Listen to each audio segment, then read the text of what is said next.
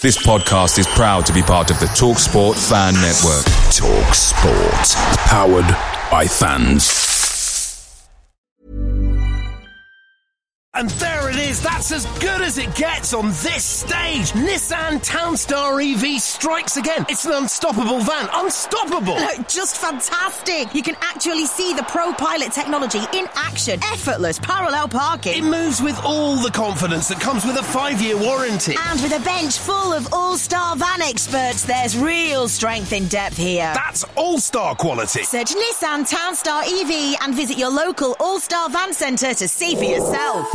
Terms and conditions apply. 5 years or 100,000 miles, whichever comes first. ProPilot is an advanced driver assist technology. Driver's responsibility to stay alert, drive safely, and control vehicle at all times.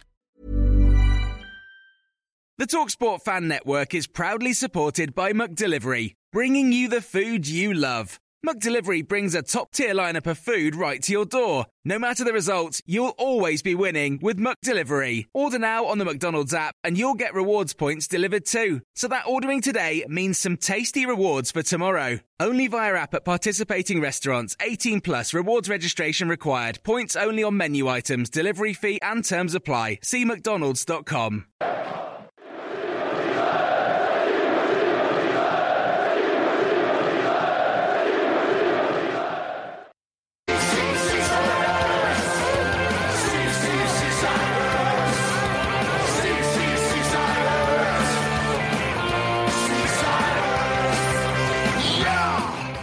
It's Saturday the 16th of July 2022.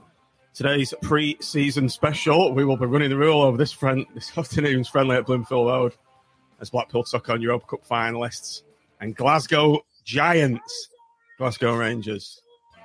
We'll also be mulling over the current squad strength, catching up on all latest news, transfers and goings-on since the last pod. I'm John Espel. This is Seaside's podcast match reaction show. Blackpool 1, Rangers 2.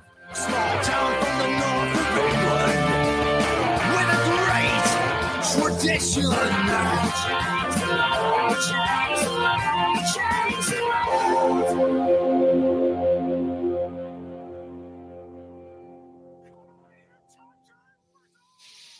Good evening, everybody. Welcome back to the Seasiders podcast. Seems a bit weird on a July the 16th, but the season is upon us.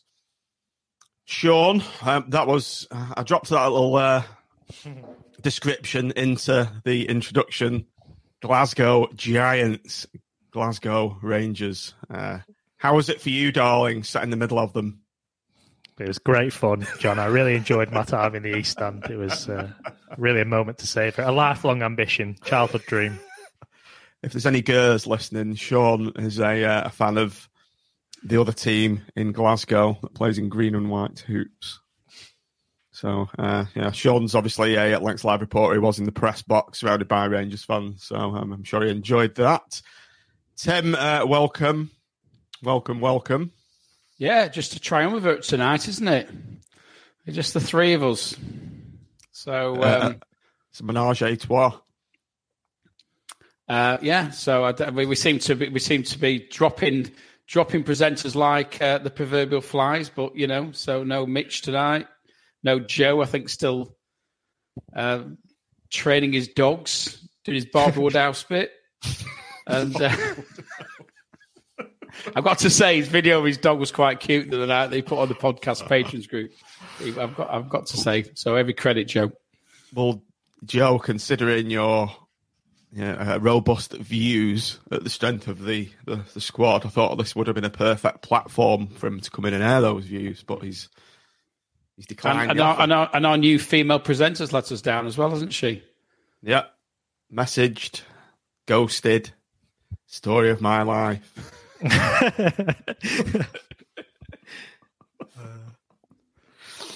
Right, Blackpool v Rangers. As I said in the intro, we're going to be talking about this game, then catch up on some of the other news and all goings on. Let's talk about, firstly, the Rangers fans. Tim, I thought they made an absolutely fantastic spectacle of the day, 8,000 plus of them, and probably the best away support I've ever seen at Bloomfield Road. There was a lot of people actually on. I noticed on Twitter on AVFT said they weren't going to bother because they could, they could see the home ends being full of Rangers fans, and they weren't particularly keen on that. But I must admit, I went in the Armfield Club just for a quick flyer before the game, and I was quite surprised to see them all in there. But I know. Obviously, Sean's the other side of the Glaswegian fence, shall we say?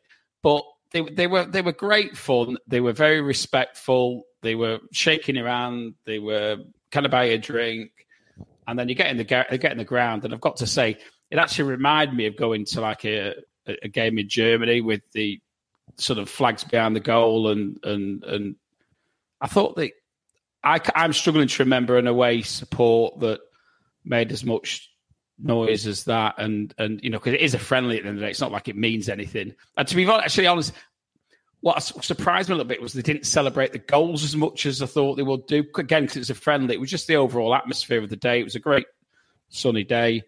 I've never seen as many alcoholic drinks on display in the north as I did today. Well, I got told, obviously I was with Eddie, so I wasn't drinking. I got my bag searched. I had 2 bottles of water, obviously how hot it is, and to keep hydrated. He said, well, you can't take them in. I was like, what are you on about? He said, oh, you have to take the bottle tops off. I was like, fuck off, no. I said, no. 25 flares popped up on the other side. So there's people drinking in the north, there's people smoking. Like Sean just said, 25 pyros let off, and they're trying to take bottles of water, the tops of the bottles of water off me and my 8-year-old son. I just told him to fuck off. I said, no. What are you going to do? Obviously, they don't get alcohol in the grounds in Scotland, so I think they kind of make the most of these trips. I don't think they realise that we're not allowed it in the seats at ours. Yeah, well, is that true? Sean, is that true? Yeah, no, you can't buy alcohol in the grounds in Scotland during the season or at all. I don't think. What? So yeah, no, you can't, and they tend to be a bit shit with pubs around the area and stuff, closing them off as well. So it's a bit of a pain in the arse drinking in Scotland, to be honest. So I suspect they probably just make the most of it while they're in these grounds that they're able to. Some guys came along our row and they were just carrying pints of lager. they weren't even hiding them. Well, that kind of shows that it can be done, I suppose, doesn't it? Joking aside, that as Tim said, the Rangers fans were all pretty respectful. They're all a lot pissed out of their heads, but there was no trouble whatsoever. I never actually saw somebody. I'm not saying the word because I'm sure they'll be leathered later. But I didn't see anybody like falling over drunk or anything, and they were all just there to have a good time. And I'm sure it would be the same if Celtic had come as well. It'd been exactly the same. And no, I would have been kicking everyone's head in. No. But it was, and it was, there's I was quite surprised how few Blackpool there were there. I thought we might have had a few more, but those that were there did, sort of lent to the atmosphere as well. Getting behind the team, and there was a few banter chants, wasn't it? Because Rangers had a very similar chant to our only team in football. So the sort of there was a bit of banter going about over that, which I thought was quite good, and everybody sang "God Save the Queen" together, which I thought was a bit creepy, but. I thought it was creepy. Why just sing a song to some this German family who managed to parachute themselves into the royalty of our country? But anyway, there you go. It's the national anthem, Tim. How dare you? I know it's sort of some awful national anthem, though, isn't it? I think you should be. Your head should end up on a spike. Outside Traitor's Gate. Yeah. Throw rotten tangerines at it. Ian Barron's just said, I bet there was a lot of rubbish after the game. I did notice, and also Will made lots of money today with Rangers fans. I did notice there was loads of bottles of Buckfast tonic wine crudely discarded around the place. Now, Sean, tell the uninitiated what Buckfast is. I'm sure it's like the national drink, isn't it? It's you can get it very rarely in random corner shops in Blackpool, but that is for the uninitiated. That is the drink of choice if you're randomly stumbling around a city centre or a town centre at any point in Scotland. So what is it? It's tonic wine. It's like tonic wine, but it's dead sweet. What exactly is that? Honestly, I haven't. It's like I've had it before. Sweet, yeah. It's like a sherry, but it's not. It's sort of not quite. I don't think it's quite as sweet as a sherry, is it? But when a mate of mine, Nick, who used to share a house with one time, he used to work at the off licence at the top of Chapel Street, and they used to sell it in there. So he didn't finish work till 10. So if we were out and we'd been out for a few hours, they'd have a bottle of Buckfast to catch us up. But they sold it in there, of course, because it's right literally at the top of just off the promenade. And so I've had it. I can't say it's a pleasant drink, but it does. The idea is it gets you. It gets the job in done, the mood quite quickly. I used to, just as an aside before we go on the match, I used to work in that tobacconist called Smoker's Choice under the tower. I don't know if anyone remembers it. You used to be able to buy single fags. Yeah. And the Scottish contingent visiting Blackpool, they always used to buy these fags called Kensington's Club. And that's like the fag of choice of the Glaswegian, and they'll wash it down with Buckfast. So, yeah. Anyway, on with the game. Just the MB's just said the red flares looked class. What's our views about that?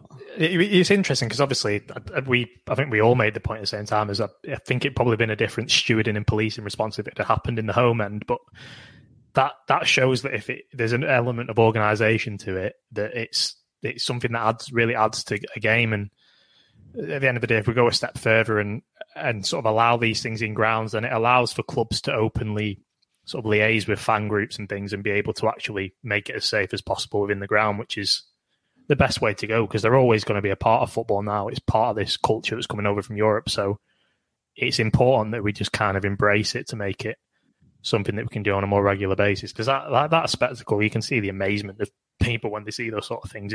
It does add to the game.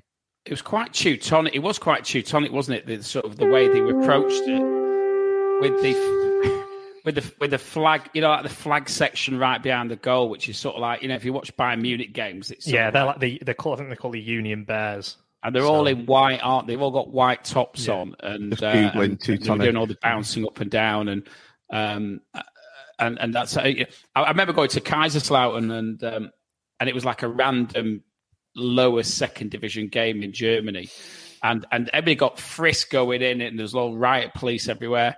And they were getting there, and I forgot who they were playing now. It was somebody local, reasonably local. And the away end, they've all been frisked.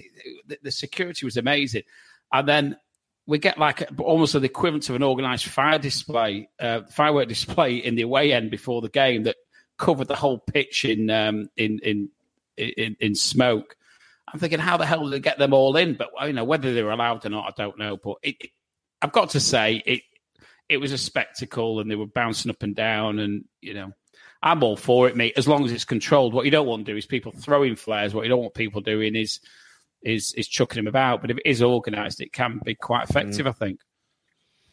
Ian just said every ground should have a pyro corner of the ground there. I think I absolutely agree. It was it was something we've not seen at Bloomfield Road ever, as long as I can remember going. No. And it's a lot safer than throwing smoke bombs on the pitch, which we did see as well. But to be honest, from us, not them. But again, that's why it's good to have it because there is an element of organisation to a few fan groups in Scotland, and there is that sort of liaising with the club and kind of having that common understanding. And when you've got that group that are identified, then they kind of keep everyone else in line, and there's that self-organisation rather than having lone people with flares and stuff. If there is organisation to it, it kind of cuts that out, doesn't it? Just having random lads coming in with smoke bombs and taking the piss a bit. Did anyone see the smoke bomb that came in on the north? It was a white one. I think might have been after we scored. I saw the guy that lobbed it. It was quite high up in the north where I was, and he threw it.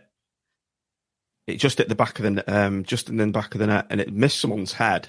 There's quite a few people stood at the front of the north, Tim. Don't you saw that? Yeah. Must have missed this person's head by about 6 feet. And if that had hit him, about a foot, I thought, what a stupid thing to do. If you're going to launch that, make sure it goes on the pitch by a fair old distance. And I suppose the counter argument is what we've seen at our own club is that, you can have what's perceived to be potentially safe pyrotechnics, but then does it encourage people to bring other stuff which isn't safe? I mean, we've had a Blackpool fan, haven't we, who's had his hand blown off by with the pyrotechnic out, where, you know, when smoke bombs smoke bombs were being let off outside the stadium, and also somebody else brings something of a, you know, bought off the internet and of a different constitution.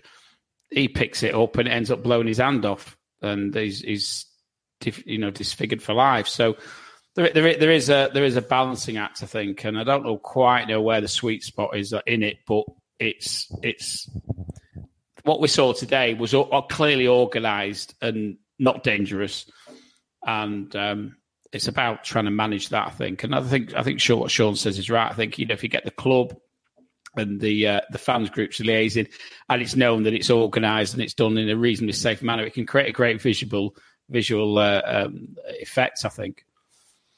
I think obviously the club needs to be on board with it, don't they? And they could say, right, this needs to be organised by this bunch of people, the ultras, whatever you want to call them, and I guess they can then self-police the rest of it and say, look, if smoke bombs start coming in from random people, you'll lose all this. You lose your privilege. Well, that's the thing, because the clubs aren't giving that support or on these sort of things by the leagues and by the organisations. They're not going to take that stance because it's all going to fall back on them if something goes wrong. So until there's sort of a cross-party sort of consensus on that, then it's difficult to do. But I think the club worked quite well, to be honest, with the support groups, particularly with the North. I think they've kind of tried to balance that act.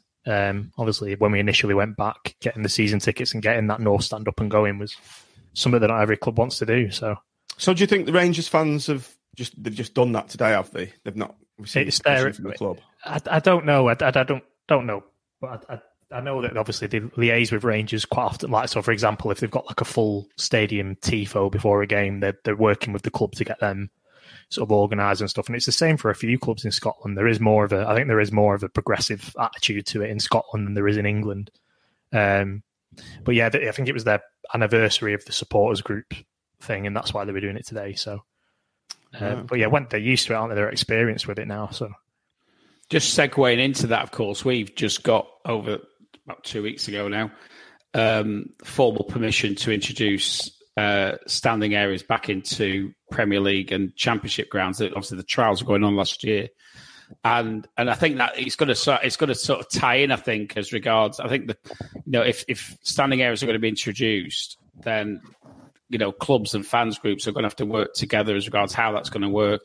You know, who's going to be in there, and ideally, you're going to create a far better atmosphere. I think we've got a pretty decent atmosphere anyway. But if you substitute the North, for instance, with a large standing area, how much better could it potentially be? Yeah. And if other clubs are going to do it and we're not, then are we going to slip down the pecking order in relation to atmosphere? Because I know like QPR are doing it, and Cardiff, and I forgot who else is doing it in our division. But there's a fair few looking at it. You know, the clubs like Tottenham have built the grounds to accommodate it. And, you know, and I think we do need this bit of fan culture coming back in, because it's a little bit of a sanitize when you compared with, I know I've said it before, but when you go abroad, the experience abroad as regards watching it is a bit rawer than, we're a bit sanitized here sometimes, I tend to find. And I think if you compare the atmosphere of what it used to be like in this, dare I say, 70s or 80s when I first started watching us against now, I'm not talking about the hooligan element, but I'm talking about the atmosphere element. The atmosphere element has definitely dropped off as against what it used to be then, and I think we need to get that back. I think it's quite an important constituent of what is the match day experience, and I've always championed and returned to safe and responsibly run standing areas. Well, we had that Safe Standing Roadshow guy come down, Tim. I'm still keeping in touch with him. He's a great guy, and I met up with him in Germany last time I went. He's an Union Berlin fan, and he spends half his time over in Germany, which I think is where he got the original links from. And but yeah, he's. I know he's been in touch with it. I know he's been in touch with the club recently. We've got the East Stand to build, and you know, I don't think personally, I wouldn't build it in the East Stand. I would do it in the North, but you could reuse the seats from the North and the East, or or whatever if you were doing it. What's the official club line on it? Because I remember Ben Mansford not being too positive about it when he was asked. I can't remember what he said. I think he said not on my watch, didn't he, or something like that. Didn't Carl say that? No, I think to be fair, I think Ben said it as well. But I think it's evolving, isn't it? The debate about it is evolving, and now we've got the Premier League and the EFL sanctioning it for the top two divisions, and we've seen it, and all the trials have been successful. There's been no issues, or certainly no issues that I'm aware of. And we're about to do a development at the ground. Then I think the discussion has to be had. And my understanding is from recent discussions BST have had with the club that that they're not shutting the door on it. And there's whether it happens or not is a different matter. But there's a cost to it, and I think that's what you got to think about and how it's funded. Is there I remember Shrewsbury doing like crowd fundraiser to help fund it. Do we look at something like that, or is there an advertising opportunity that can be linked to it? Because when the seats flip up, you can have something on the bottom of the seats, you see, that actually creates an advertising opportunity for somebody when the ground's empty. That obviously when the ground's full, you wouldn't see it, but it would be seen if any time the ground was empty. So I know John Darsh, who's the guy you're talking about, John, has all sorts of ideas, and hopefully at some point before we start finalising the plans, that he'll be invited up to Blackpool and could have a discussion with Ben and Simon and Brett and whoever else there might be to see what the opportunities are and what the costings are. Let's hope that happens. At least let's have the discussion about it. Because we don't want. I think we've got such a fantastic atmosphere at Blackpool. We want to embrace that and make it the best. Again, we always talk about that, the best club we can have. We basically want the North to look like what the Rangers fans did today in the South. Oh, massive! You looked at that end, and you thought that's how it should be done, didn't you? Yeah. That's how it should be done. If that was Blackpool every week, it'd be like, wow. Yeah. Tangerine flares at the beginning. Yeah, it was good. Really liked it. Right, let's get on to the game. 20 minutes in. Good chat, though, nonetheless. So this was how Blackpool lined up. Not with that view. Let's go with that one. It's a bit bigger. Buggered my layup. Right, there we go. Dan Grimshaw, Callum Connolly, Ekpiteta, Keogh, Rob Apter, just a few, Sean, Kenny Dougal, Kashi Anderson, Josh Bowler, Sonny Carey, CJ Hamilton, and Gary Medine. So, Sean, you've obviously banging the drum for Rob Apter. Was it good to see him starting in this a game of this magnitude? Yeah, obviously it would be nice to see him on the wing where his natural position is, but I think obviously as we'll come on to, and as he's shown in pre-season, he's doing so well. Out of position, Appleton seems to really like him. Appleton's happy to give him the trust in those positions. Obviously we are short anyway, but Harvey Hughes is a natural left back. Jordan Thornley's played at left back before, but he's trusted Rob Apter to play in a game like this against a very strong side, and he played well, and I would like him to see him stick around. If I'm being perfectly honest, I think it's worth the gamble of having him around this season. I think he's a very, very good player. So he's actually a winger, is he? I thought.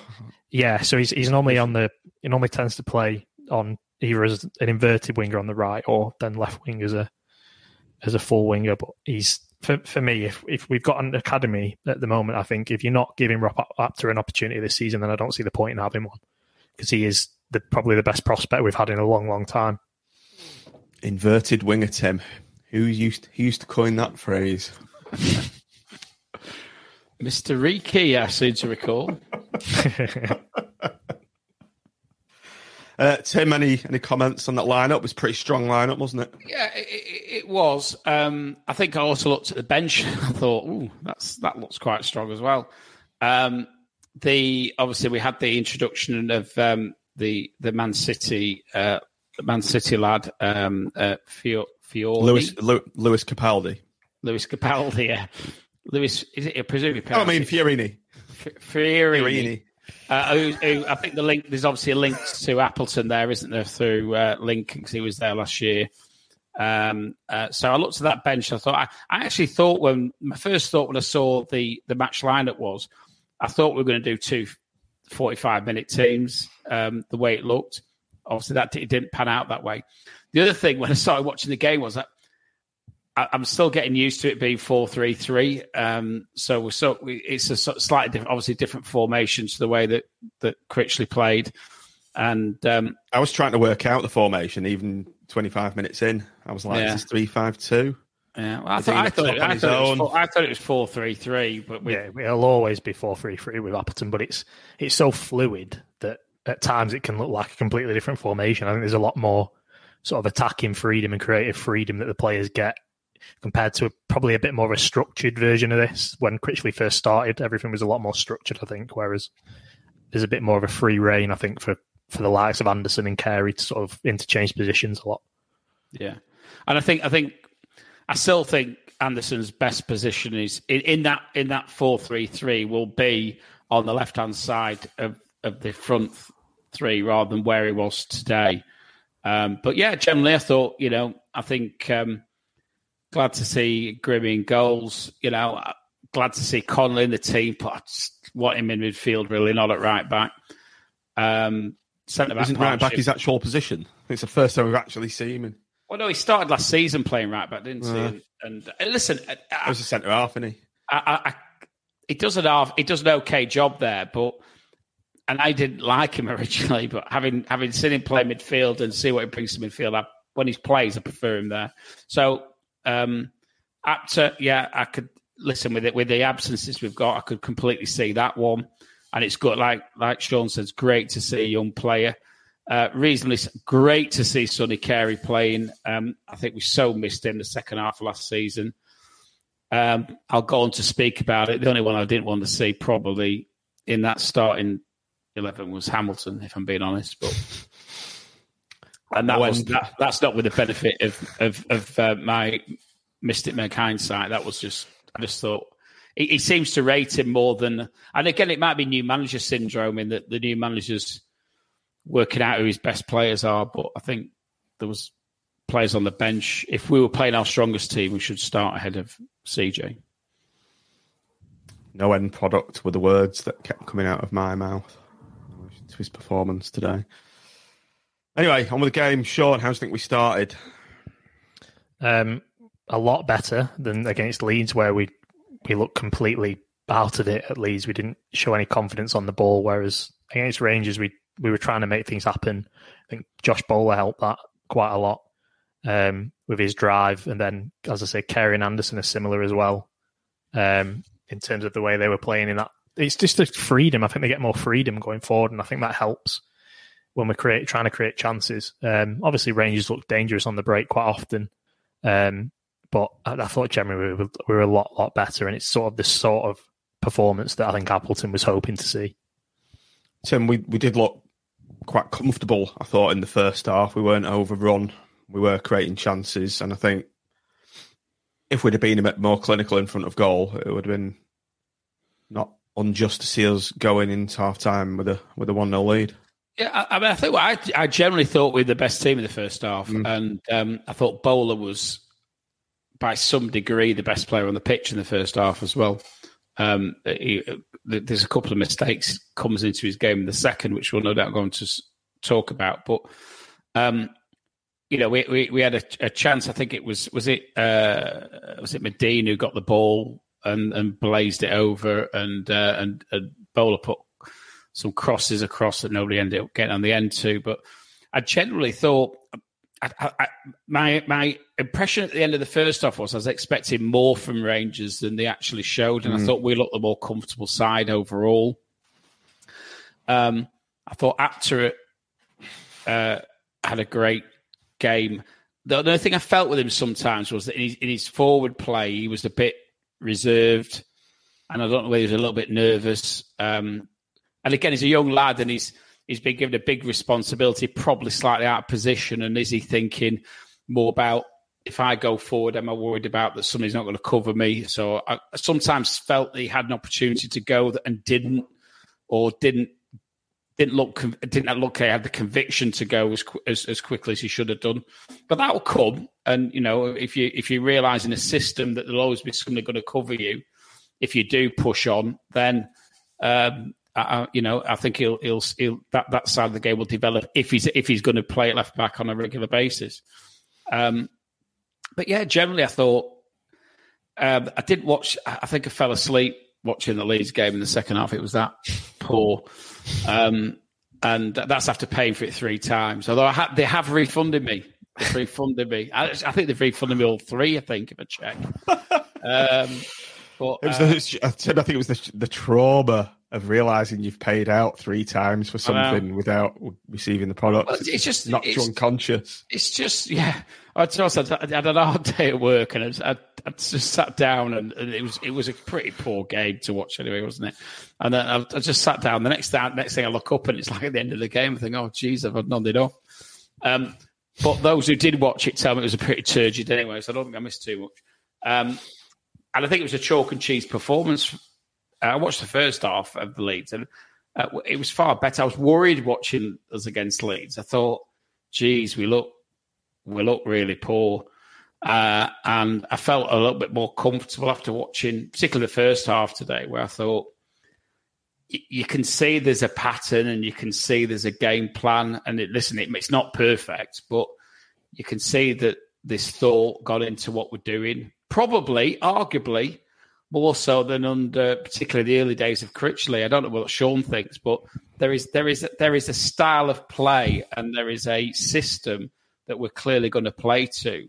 And I don't think we'll be jumping around reacting to other teams' setups in the same way that we've seen over the last 2 or 3 years, where we're going, I was quite frustrated sometimes under the Critchley, thinking, why the hell are we changing our game plan to react to them? Why don't we just trust the way we play? And I think we'll probably find under Appleton that it will be a case of we will play this system and we'll play it come what may.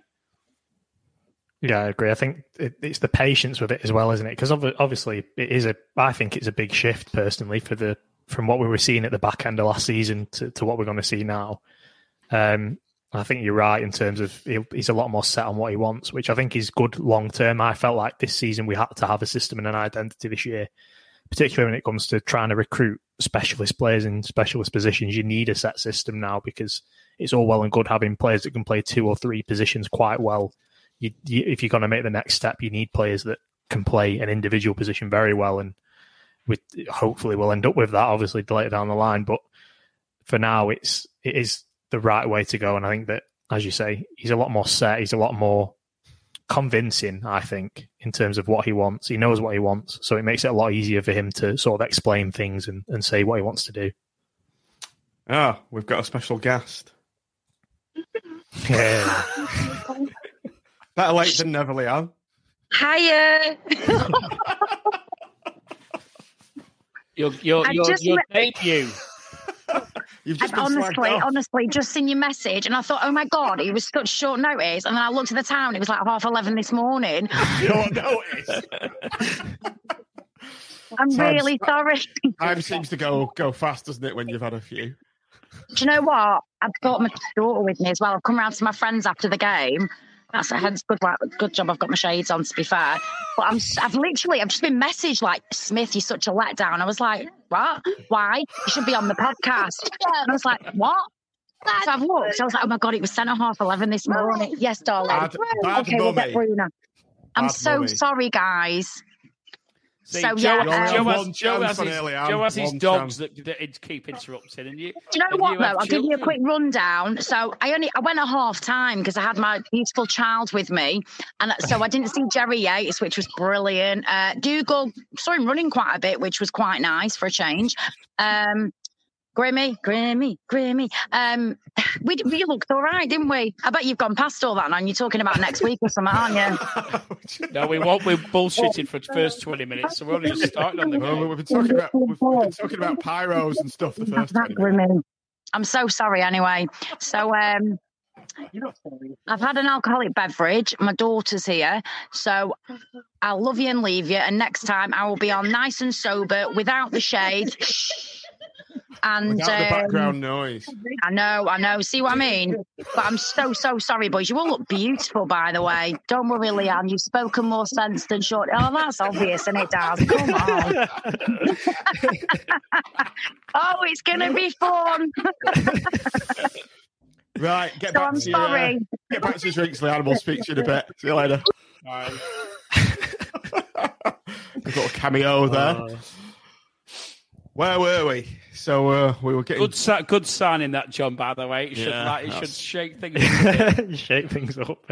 So, keeping you lot on your toes. You know, if anyone sends the audience to sleep with talks of heat maps and transitions of play and other things that we don't understand, you know, there's others waiting in the wings. Well, I'll be gone soon enough. It'll take a week. Sean, I noticed you've just changed your background, and I did notice someone did notice what your background was all about. Where was it? I think it's Helen did mention it. Let me find the comment. Oh, I can't find it now. It's gone. But yes, there we go. Let's bring Sean up, make him big. For the uninitiated, do you want to just tell people what the hell that is? There we go. Oh, and the lady. Matt has influenced Sean's background. This is a Mitch Cook's left foot special, AI creation of Rich Keogh during climate change. It's one of, I think, a major gallery of works now over the past week on social media. So be sure to buy this artwork from all available stores. Yeah, I think Mitch has been going a bit mad, Tim, hasn't he? In the lack of football, I think he's needed a creative outlet. He's got a bit crazy, isn't he? Is that a mental picture of his mental state at the moment? I don't know. Maybe we should commission him to do the mural on the outfield.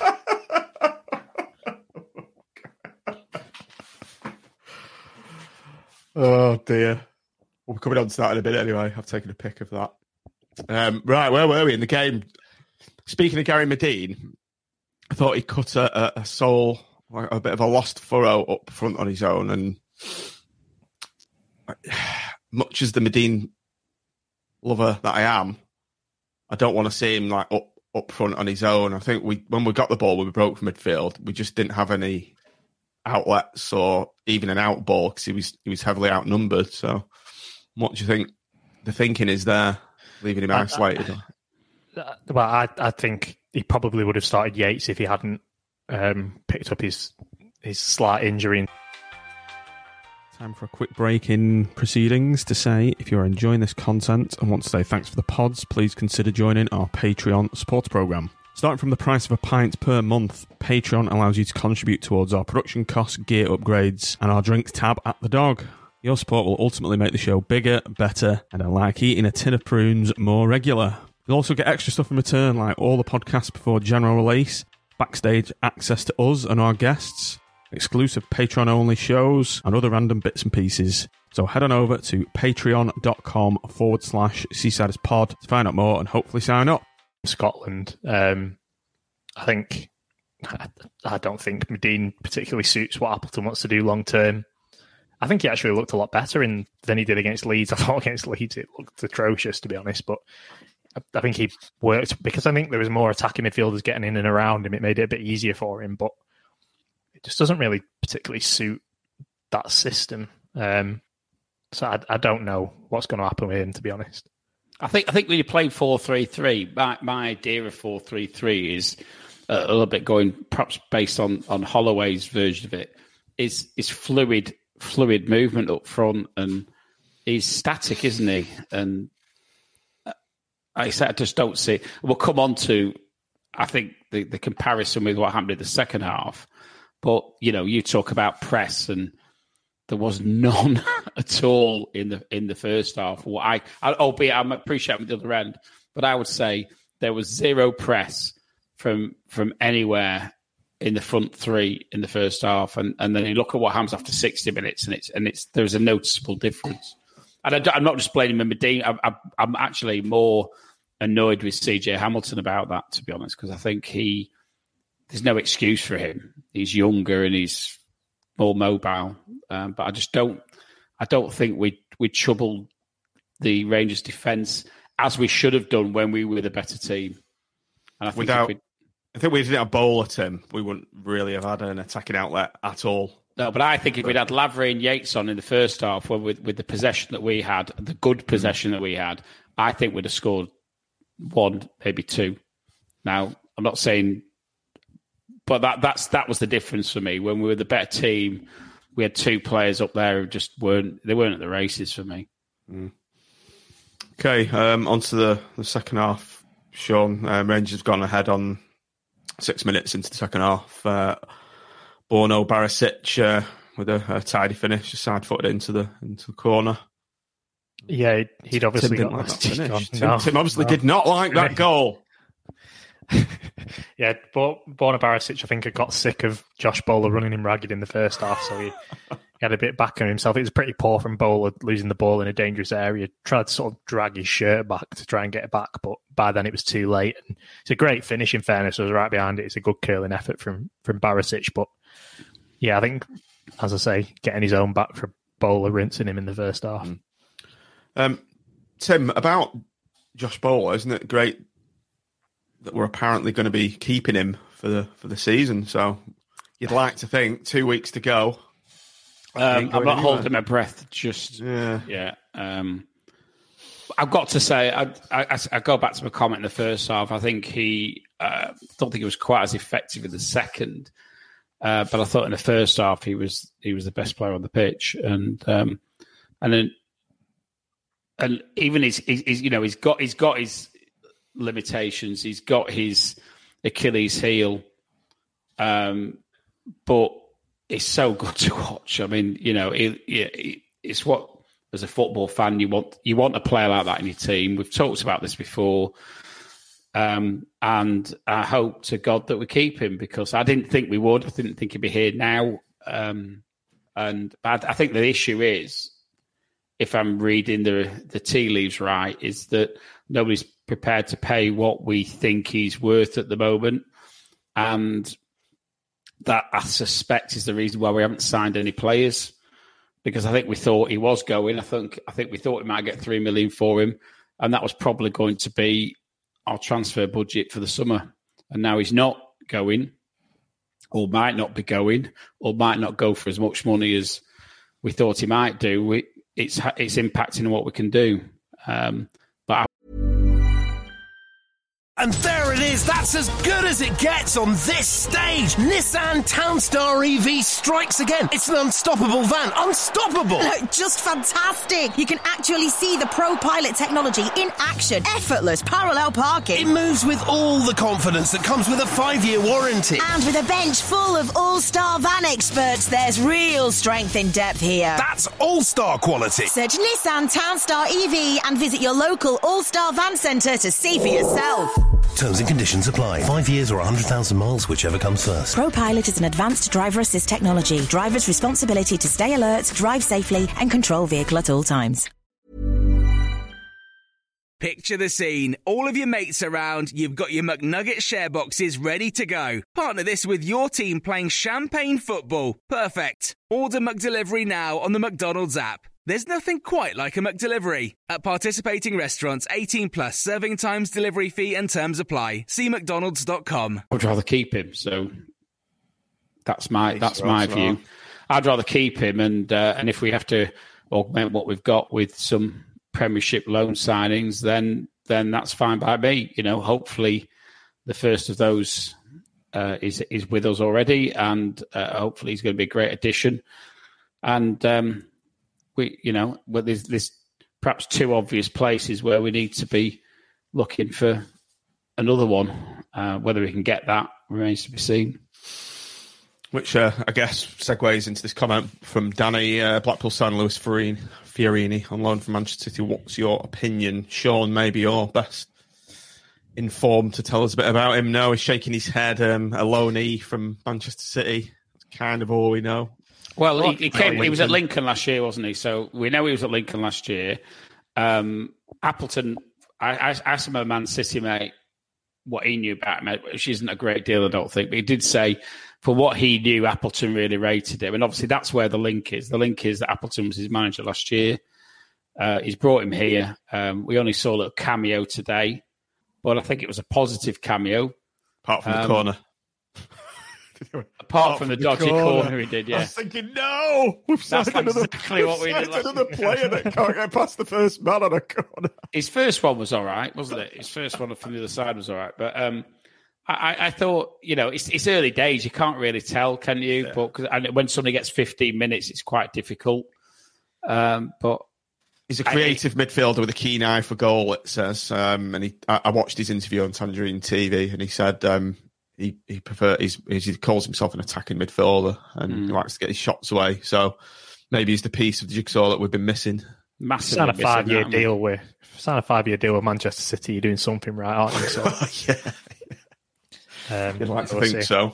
As far as Appleton was saying afterwards, that isn't it in terms of central midfielders that he wants. So that's still an area he wants to strengthen. So I don't think we're done in that department. Definitely not. I mean, with Kevin Stewart sort of hitting the treatment table again, which is very disappointing. We need to recruit there, don't we? Massively. I think Sonny Carey was good today, wasn't he? Sonny Carey was great today, and I think but we probably need somebody alongside Dougal. If you're going to play that, for me, if you're going to play that three in the middle, you need to have one who's just sitting behind the centre forward, and then two doing the. He'll play it the other way. He'll go one holding, two advanced. Do you think so? He's set on that. That's basically it. Because, like I say, like when you were saying before about whether it'll be 4-3-3 and it'll be one holding, two advanced. Right, but I don't want to see Keshi in that three. I want Keshi out left. If assuming Keshi stays, and which I think he seems to be doing at the moment. That's where Keshi's natural position is for me, out on the left, not in that three. But he can do it. But I think he's the better player. I think if Keshi had been out on that left wing in the first half again, we'd have seen a different performance. Just saying one more positive attribute from Sonny Carey is now his hair's a bit longer. It is a natural shade of tangerine as well. So I didn't recognise him. I thought when I said, "Who's the who's the ginge?" Were you going to say, Tim? That's racist. That's racist. He's gingerish. What about Grant Ward? Yeah, that was a surprise to see him. The rumour was he was. Where was he? Well, he played for Reading in Portugal against Benfica on trial. They had like 8 trialists, and he's played for Tom Ince and thought, "Fuck this for a game of Paulins have thought, fuck this for a game of soldiers." But I think Appleton was always keen to sort of have a look at him, and then obviously Grant Ward, within his rights when he's not under contract, probably went to Reading thinking, "Well, we can't just sort of hold on." But it'd be interesting to see what happens there. Not for me personally, but we'll soon see. That was kind of the opinion I formed. Not for me, but they've said we won't lead him down a path that he thinks he's going down, so we'll make him well aware of our intentions within the next week. They said in the club statement I read. So my inference from that was they're not going to sign him. But why would you have him in the squad today if you're not going to sign him? But bodies, really. Also, on his day, he's a very good attribute, isn't he? If he can get a season out of him, I'd take him. I mean, but prior to his injury, he was an integral part of the team. He started all of the Championship games until he got injured at Bournemouth. So he started quite well as well, I thought. But for me, I don't know. I think we've got so many of these midfielders that are so hit and miss. We do need that extra bit of quality, which is easier said than done. But I don't know. It doesn't exactly give the most ringing endorsement of a statement of where we're going if we're then releasing a player and then signing him back 4 weeks later. Michael Preston, you might want to change your surname, Michael. I've mentioned this before when you've made comments. Carey's been great all pre-season. Good to see he's getting stuck in as well, winning the ball back. And Grant Ward may be a different proposition in the midfield. 3. They definitely played. I thought he was all right today, and he advanced the ball well. He always has been a good ball carrier. I just think, recruitment-wise, we should be recruiting for players that we think are an improvement on everything that we've got. else I don't think there's particularly much point because we already have a number of bodies in central. We're well stocked in central midfield. We need quality now, consistent quality, and I think Ward is just one of the others. Well stocked, sure, I like that. Should we use like a kind of a Waitrose analogy, as in using a supermarket analogy? We have midfielders in the basket, but they're all going. Their use-by date is coming to a close. So Tim, what supermarket would you say Grant Ward's from, as opposed to a sort of a Premier League pairing? I think he's midfield, sort of a Waitrose kind of. I think he's above Lidl, Asda? Isn't he? I think he's kind of an Asda. I think he's like Morrison's, isn't he? He's sort of fairly reliable, but you're not getting a super bargain, and you're not getting the top quality. We want a Fortnum and Mason midfielder, the sort of place where Tim does all his food shopping from. Yeah, we want somewhere that stocks the best wines and creme fraiche and all the best pastries, don't we? That's what we want. Just to bring this down a notch, Clapstick says, "Why are we pissing about not signing Ward? It's a no-brainer." But then he says decent backup, which is kind of the point I was making, that yes, he would be a good rotation signing, but I don't think we should be signing rotation players anymore when we've already got a solid squad. We should bring in players that influence the first team straight away. We should be bringing in a Waitrose central midfielder. I think that's what we need, don't we? We can't afford Fortnum and Mason, you Phil Fodens. Yeah. I think when we're going shopping, we need to be looking, like we've done today, I think we need to be looking at the Premier League, don't we? So we need to be shopping at Fortune and Masons, but maybe going in there with some yellow sticker, with some vouchers. Yellow sticker. That's what we need. A yellow sticker, Fortnum and Mason. We're going at 8 o'clock at night. We're going at 8 o'clock at night when the use-by dates are up. Or booths. We grab ourselves a bargain. Any residents or people visiting Poulton may well find me skulking around the refrigerated areas of booths at 8:30 looking for Charlie Bingham meals, heavily marked down.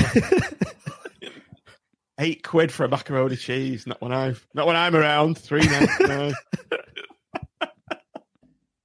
And that's what we want. We want the $3.99 central midfielder who scores 25 goals a season. Right, we've nailed it.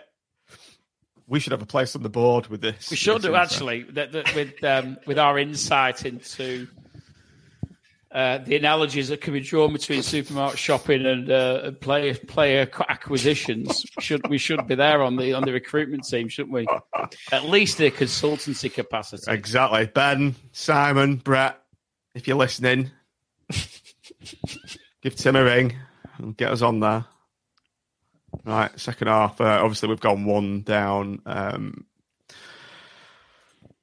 The game, is it fair to say it kind of petered out after the mass changes? Rangers made wholesale changes. We did on 63 minutes, Medina and Hamilton off for Yates and Lavery. I think, Tim, we did look a bit more lively, didn't we, since the introduction of Yates and Lavery? Well, I said on the Patreon group, we did more press in the first 2 minutes after those two came on than we'd done in the previous 60. And I wasn't being facetious when I said that. I actually, it's what I saw.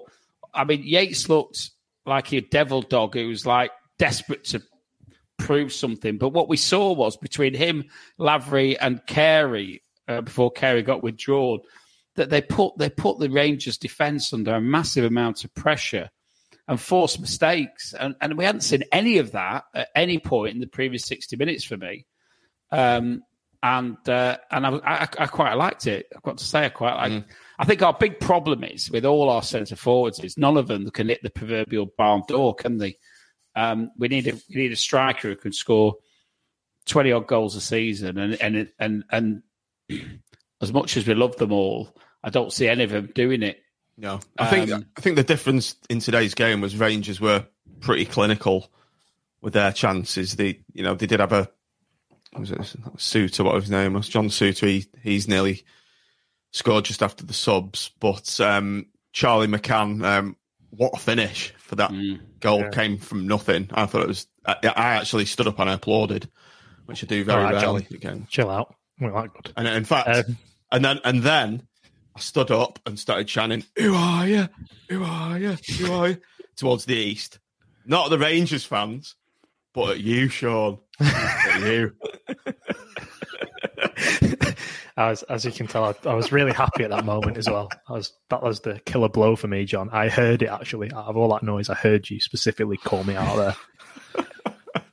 It must have been great fun. It must have been great fun sat either side of the Blue Noses all the way through the game. Oh, it was just so much fun, Tim. Honestly, I was enthralled with the action. It got to like the last minute, and I literally just had my head in my hands. I was so done. I just needed to leave. But yeah, do you know what? It is what it is, isn't it? It made it more fun for me anyway because I had a little bit more sort of riding on it, I guess. What did you think about the introduction of the Lavery and Yates subs? I just thought the dynamic changed in relation to our forward play for the good. What do you think? Yeah, because like you say, you need a fluid front three, don't you? And they offer that, and I think Lavery's good down the left, cutting inside in particular. And I think he gave Apter a bit of the license early in the second half to get forward a bit more on that left hand side than perhaps he got in the first half.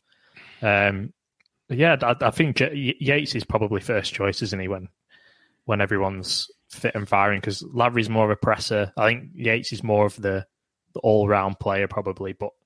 Again, ideally, I think I would have an addition up top, but I don't think it's probably out of the priority positions where we need. It's not exactly right at the top of the list because I think as much as obviously we'd quite like a 20-goal season goal scorer, if we're bringing in players like these advanced midfielders who can chip in with 5 or 6, then it all kind of builds up together, doesn't it? And you end up scoring the same amount of goals as a team. So as long as we're bringing in advanced midfielders who can start to get on the score sheet, which is what we missed last season, then we should be okay.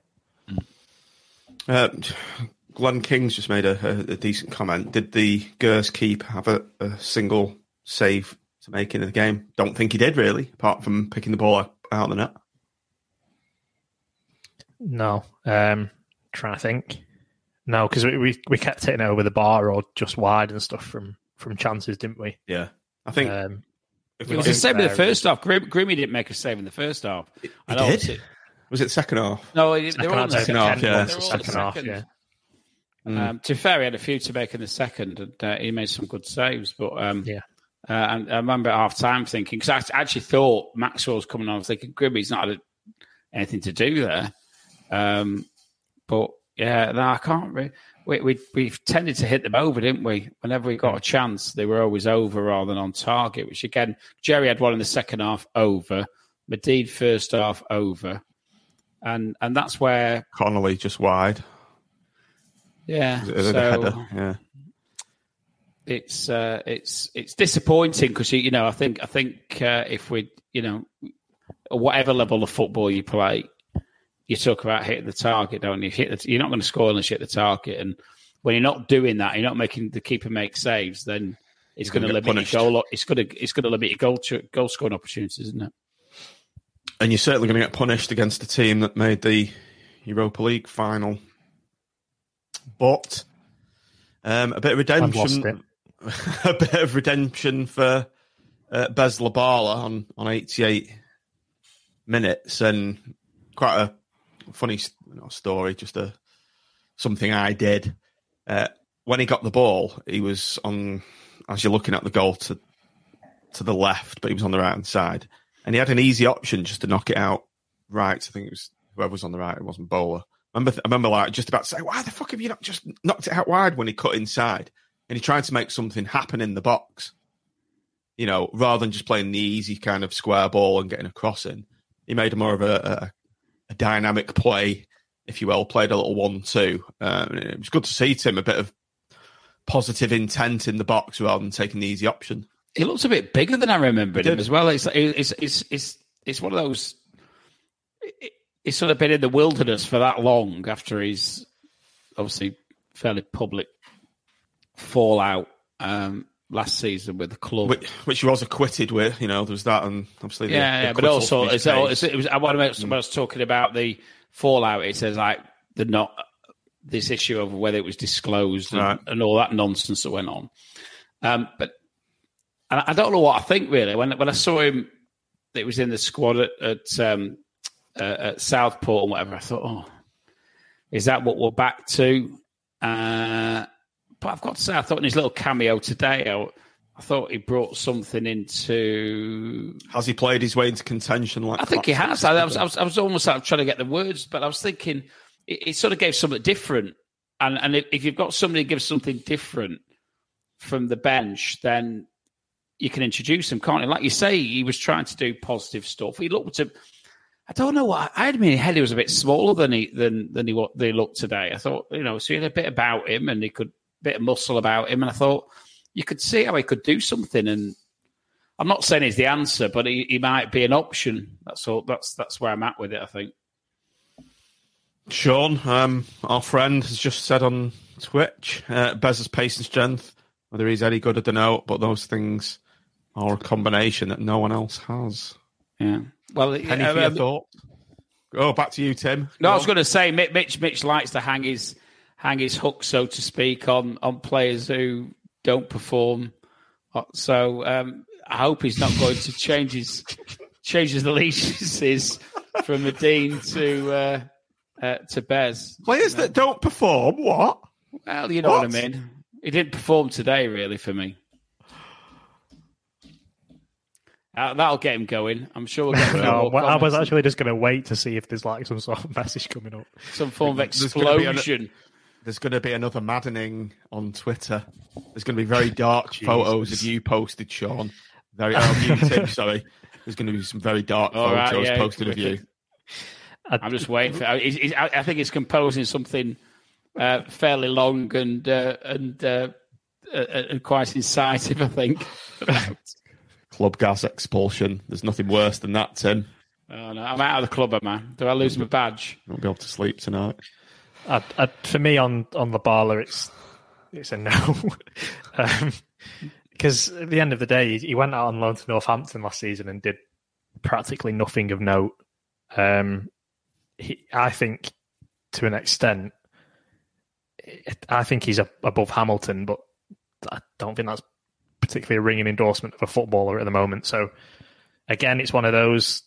He's probably worth keeping around. If we're not going to be able to shift him off, it's not the end of the world if he stays. But again, if he's playing a good amount of league games next season, I'm worried. Josh always does some nice comments. It's pre-season, don't get carried away. Mitchell looked like a world beater pre-season last term. Point well made, I think. Club Baz versus Club Gaz. Love it, Stephen.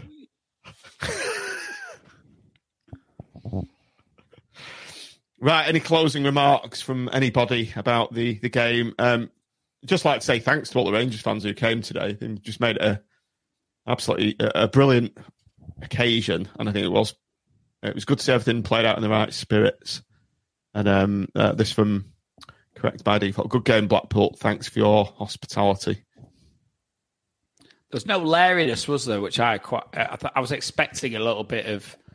Which you do, when we get a big away following. Particularly when everyone's pissed up and been an on English away following. I'm talking about here. Like when we've had Sunderland and I'm not having to go to Sunderland, but like we've had the likes. I'm trying to think of other clubs that brought loads of fans. They've been like a little bit. I don't know.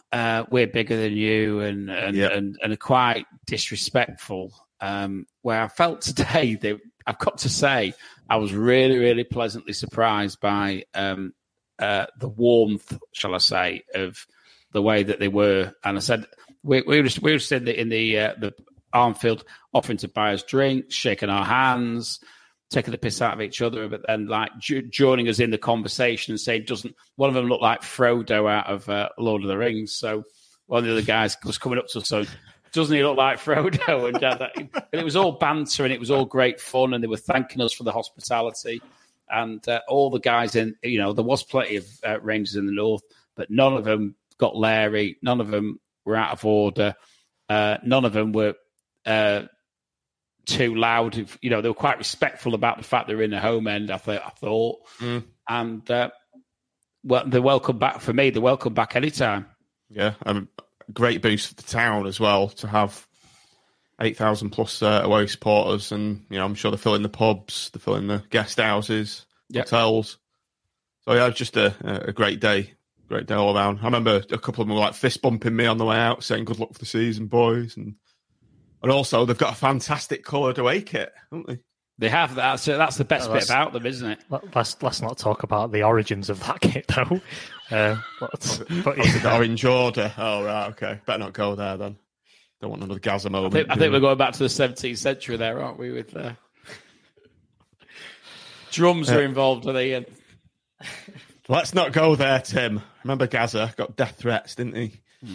Odd Bob at the panel. Not sure how full the stadium was, but did the support with the fans help with the atmosphere? Because massively. Yeah, I always think they were effectively the home side, weren't they? I feel like the intensity of that game probably wouldn't have been the same if it wasn't for the atmosphere in the stands. I always think pre-season games can be a bit of a non-event when the fans aren't there. That's why I normally never go to. Never normally do pre-season, never.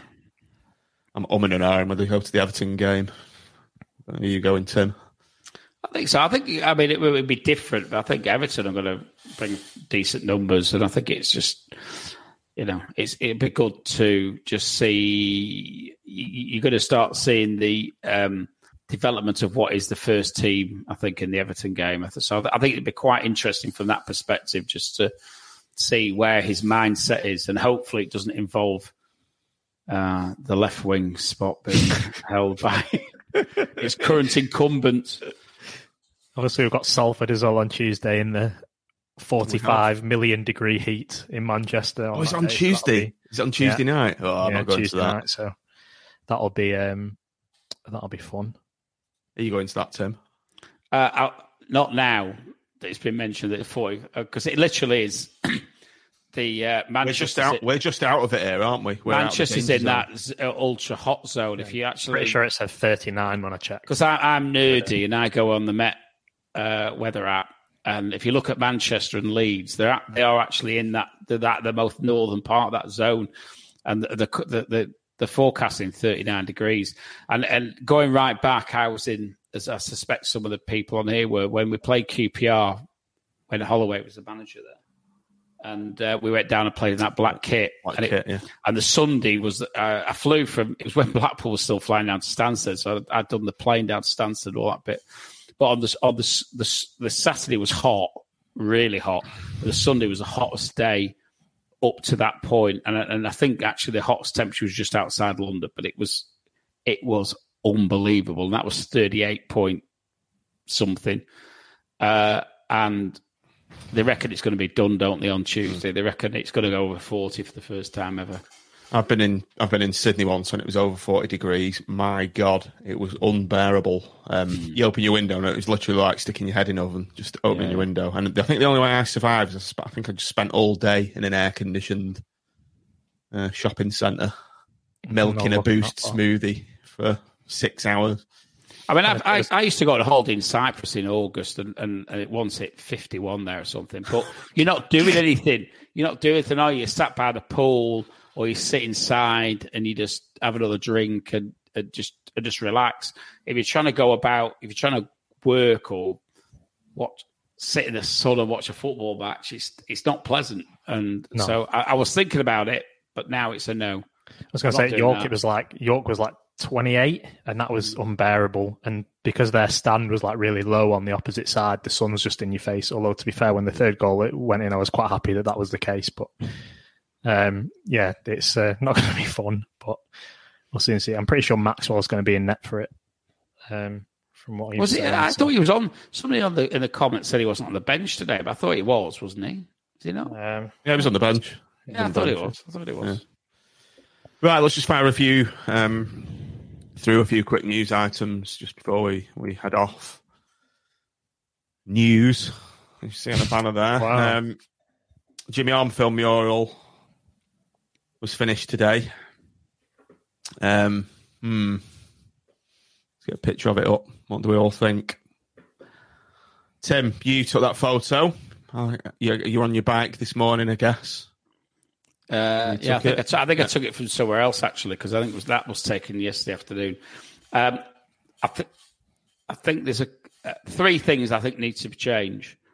The badge isn't straight. If you look at the badge in the middle, it's not it's not in line with the badge, the outer badge. So that needs to change. But I think what I'm going to prefix what I'm going to say by saying that I think normally when somebody produces something like this, they do it and then they show it to everybody when it's finished. And I think even when you think it's finished, sometimes you go back and think that needs to change. But people only see it when you've done all those corrections. So when you're doing something on public display like this, you don't have that opportunity. So personally, that needs to change. I don't like the FY160H that looks like a kid's done it next to the rest of it. I think that needs to change, and he needs to sort the eyes out. It looks like he's in round 9 of a Rocky film where they've blasted the crap out of each other for 9 rounds, and their eyes are virtually closing. So that needs. But again, I know he's changed it already, but I think that just needs to be corrected. I think there's just too much on the bottom. But overall, visually, when I walk, it's striking. It's really striking from a distance. Fantastic. It's fantastic. Yeah. These are tweaks, and these are tweaks that listen, I've known nothing about murals, but trying to create a canvas like that big, and from what I understand, and Mitch I think knows a little bit about this, doesn't he, and a couple of other people, eyes and teeth are the hardest things to get right, but for me, they're easily changeable, but they do need to be changed in order for it to be what we all want it to be. But it's visually striking. The shirt looks really good. The shirt's fantastic from a distance. I think I'd have just made it. I think I'd just made it black. I'd have made the background all that like wavy, pinky stuff. I'd have just made that a dark colour, and the orange with the tangerine shirt, which looks great, would have really popped from a distance. That was the change I'd make. I'd get rid of that background and just have a darker, muted colour, and you'd get a real good contrast from the. You were slagging off the horns, thinking it was a Vuvuzela. Oh yeah, I was like, yeah, what's that, a Vuvuzela? Yeah, but as I sent that picture to you, the Atomic Boys had trumpets and cornets and all sorts of things going on. I sent you a picture on the WhatsApp thing. Yeah. So the reality is that if you're going back to that era, which was it was all sort of the end of the Atomic Boys era, I think, but that was going on. So I've no problem with any of that. As I said, I was thinking that badge. The eyes. Someone's just put in the comments, he looks stoned. A couple of people put that, and or hay fever. Got really, really bad hay fever. I remember actually when I once, when I was a kid, I ran through a field of really tall grass when I used to have bad hay fever as a kid, and my eyes went up a little bit like that. Went really, really like sort of. To me, the analogy is it looks like a Rocky film. So listen, it's a little tweaks, couple of little tweaks, and then I think he's done a fantastic job. As I said, that was a horrible peeling wall, and it's now very, very visually striking. It's a fantastic effort. My only other comment was there's like a big black darkness under his nose and goes down onto his chin. I don't know. It just doesn't facially. It just, you look at that and you think, who is it? Don't you? It doesn't remind me of Jimmy Armfield. But I think that comes with the eyes, like you've said. Yeah, the eyes have got to be right, and that's that. I guess I think it comes from the fact that's the hardest bit, and the teeth are difficult. But Jimmy didn't have perfect teeth by any stretch of the imagination. So, but I think you've got to be careful that it doesn't overemphasize that. But I think the thing is in the photograph that they've used, he is squinting because I think he's got the sun in the eyes. So, but I just think it's just slightly overdone at the moment. But it's a great idea. It's a great effort. And I said, hopefully the positive feedback, constructive feedback, I should say, will be taken on board. And there's a couple of little corrections. I think it will be everything that everybody wants it to be. Any thoughts on it, Sean? I think you've covered it, to be honest. Yeah, like you say, it's very striking, and it's nice that we're able to fan fund these sort of things as well. That was a great effort from everyone to be able to get the money secured for it as well. So it's nice because at the end of the day, the Armfield Club is practically now like a community hub, isn't it, for Blackpool fans? So it's nice to have it looking nice on the outside. It's like I said from walking over Santans Road even from the side nearer the pub, you could see that tangerine shirt from all the way down the street. It really drew the eye. So yeah, a few tweaks anyway. I think it'll be even better than it already is. What else we got? New shirt came out. I've not bought a shirt for 10 years maybe, because slightly overweight men in the 40s should not be buying football shirts really, but this is an absolute beauty. Sean, a football shirt collecting nerd as you are, how does this one rate? Amazing. I've got my phone covers the old sort of version of it, so I was delighted when that come out. Obviously, as I've gone on to say, I've bought a medium shirt and very much realised that I need to either get to the gym or get a size up, but we'll move with that one.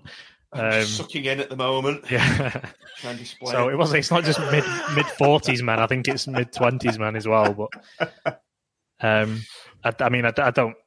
don't know for sure, but I think the talk is that the away shirt is similarly a sort of a classic sort of remake. So if we're not going to do like the score draw type things, this is better, I think, than the score draw sort of replica style things. I think this is best kit of my lifetime anyway for home shirts, because obviously home shirts can be very run of the mill, can't they? Whereas the last two seasons in particular, we've kind of made an effort to make it a little bit different.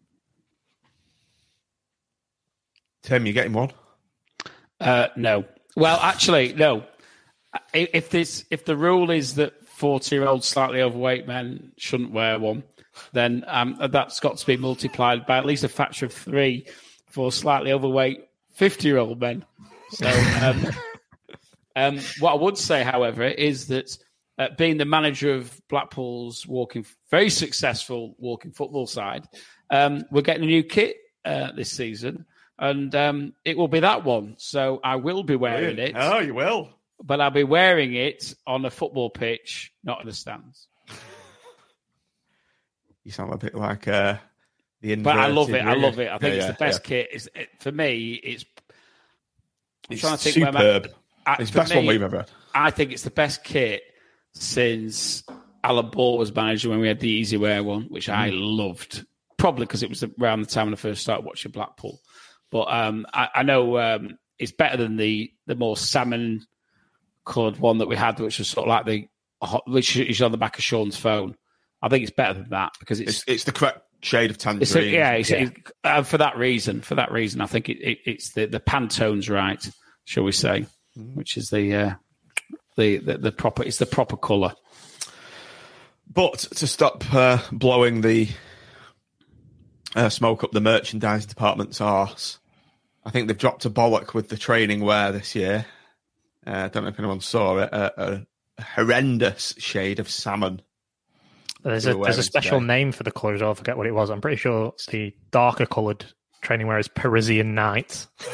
I'm not particularly sure what the home version. It's just crap templates, isn't it? It's Puma templates. Puma are kind of renowned for just template and everything, so I think we're quite lucky that we've got a specialised home shirt. So I always think training wear is crap anyway, to be honest, and it's completely overpriced. So, Tim, do you think Simon Saddle's had something to do with this? 'Cause it seems very bespoke to everyone was harking back to the original Bass kit, weren't they? Saying we want something similar to that. So it's pretty unique. You're not going to see another Watto. Yeah, and what I like about it is I've never been a great fan of like having white on the top. I want a plain-ish tangerine top with white shorts. The classic colours are what most, for me, what most fans want. So you've got the diamonds in it, which sort of give it a little bit of texture. But at the end of the day, it's for the front on. It's a solid tangerine kit with white shorts and tangerine socks, and that's what I want. And I'm like, listen, I don't know what input Simon's had into it. I don't know what input any of the directors have had into it, but I'm sure they've had the say, and I'm sure they've seen various samples, and I think they've chosen extremely well. And so every credit. Okay, a few more items just before we head off. We're on Sky twice. It's like waiting for a bus. Last season we were on, once until March. And they've decided to put us on twice. We're on against QPR away and Blackburn at home, both in August. So don't think any of us were going for QPR, were we? So that's a bonus. Apart from Sean. It's frustrating QPR's on a midweek. It was it's good now that it's on Sky, but it's frustrating it's on Tuesday night because I think QPR is probably a game that a lot of us, a little bit like the Fulham, it would probably been this year's Fulham game. It would. But with it being midweek, so we get the joy of Millwall on a Saturday, which doesn't quite have the same appeal. Ash tried to set up another Thames trip WhatsApp group that kind of sank like the proverbial. I've never known anybody as many people be away on holiday in September ever. Everyone's saying, "Sorry, Ash, I'm away. I'm away." He set up a WhatsApp group, and it was like a video printer of people leaving, wasn't it? I'm away, leave. I'm away, leave. I'm away, leave. So I don't think that's going to happen. No, I think even in QPR, I think it'd got traction. I remember the last time we had QPR on a bloody weekend. We always seem to get them away from it. It must have been that 40-degree black kit away game when we played it when it was 40 degrees. It was. I can't believe they played in a black kit that day. Jesus, what were they thinking of? You'd have changed it, wouldn't you? Well, presumably you could. You'd have changed it. Why would it? Playing in a black kit in incredible temperatures like that. I felt really sorry for the players. We lost 5-0, so I don't think it helped us at all. Right, and the final news piece before we head off. There was road closures today. I don't know if anyone noticed, but that's been announced. The Bloomfield Road and surrounding area is going to be closed to traffic for 20 minutes after each game. I thought it worked really well, Tim, particularly with the vast amount. Well, I don't know, because I went... We spent a game where we're intermingling with Rangers fans in the pubs. They let them in the Armfield. It was like, because normally the away fans aren't allowed in the Armfield, they let them in there. And then we come out of the north and the gates are closed again. And it's like... I noticed that, yep.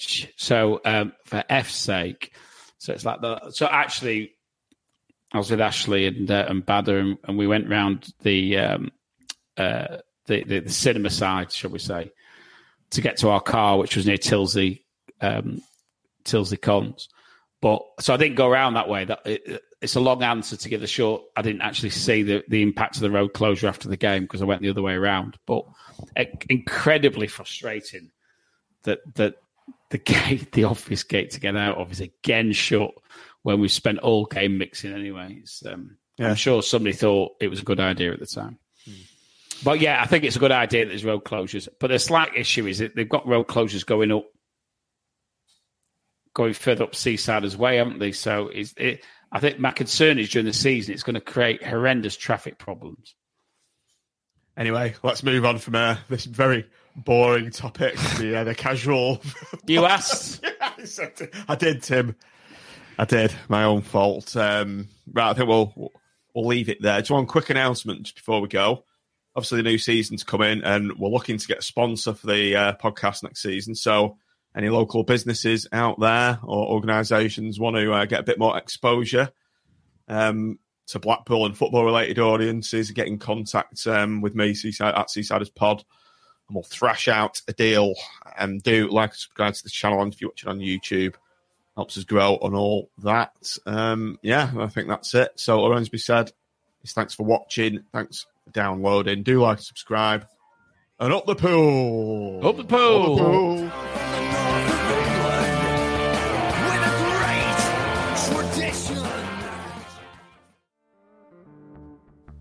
So just before you head off, I'd just like to bring your attention to a Patreon supporter programme that we are running.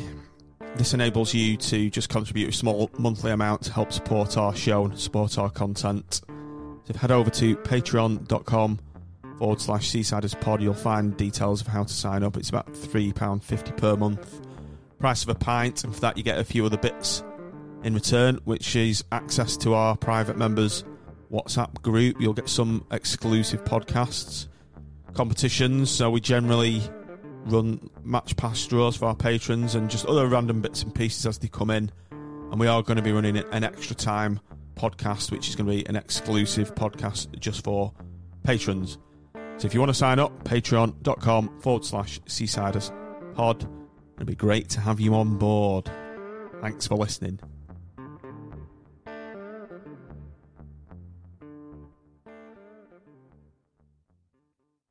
Away days are great, but there's nothing quite like playing at home. The same goes for McDonald's. Maximise your home ground advantage with McDelivery. Order now on the McDonald's app. At participating restaurants, 18 plus serving times, delivery fee and terms apply. See mcdonalds.com.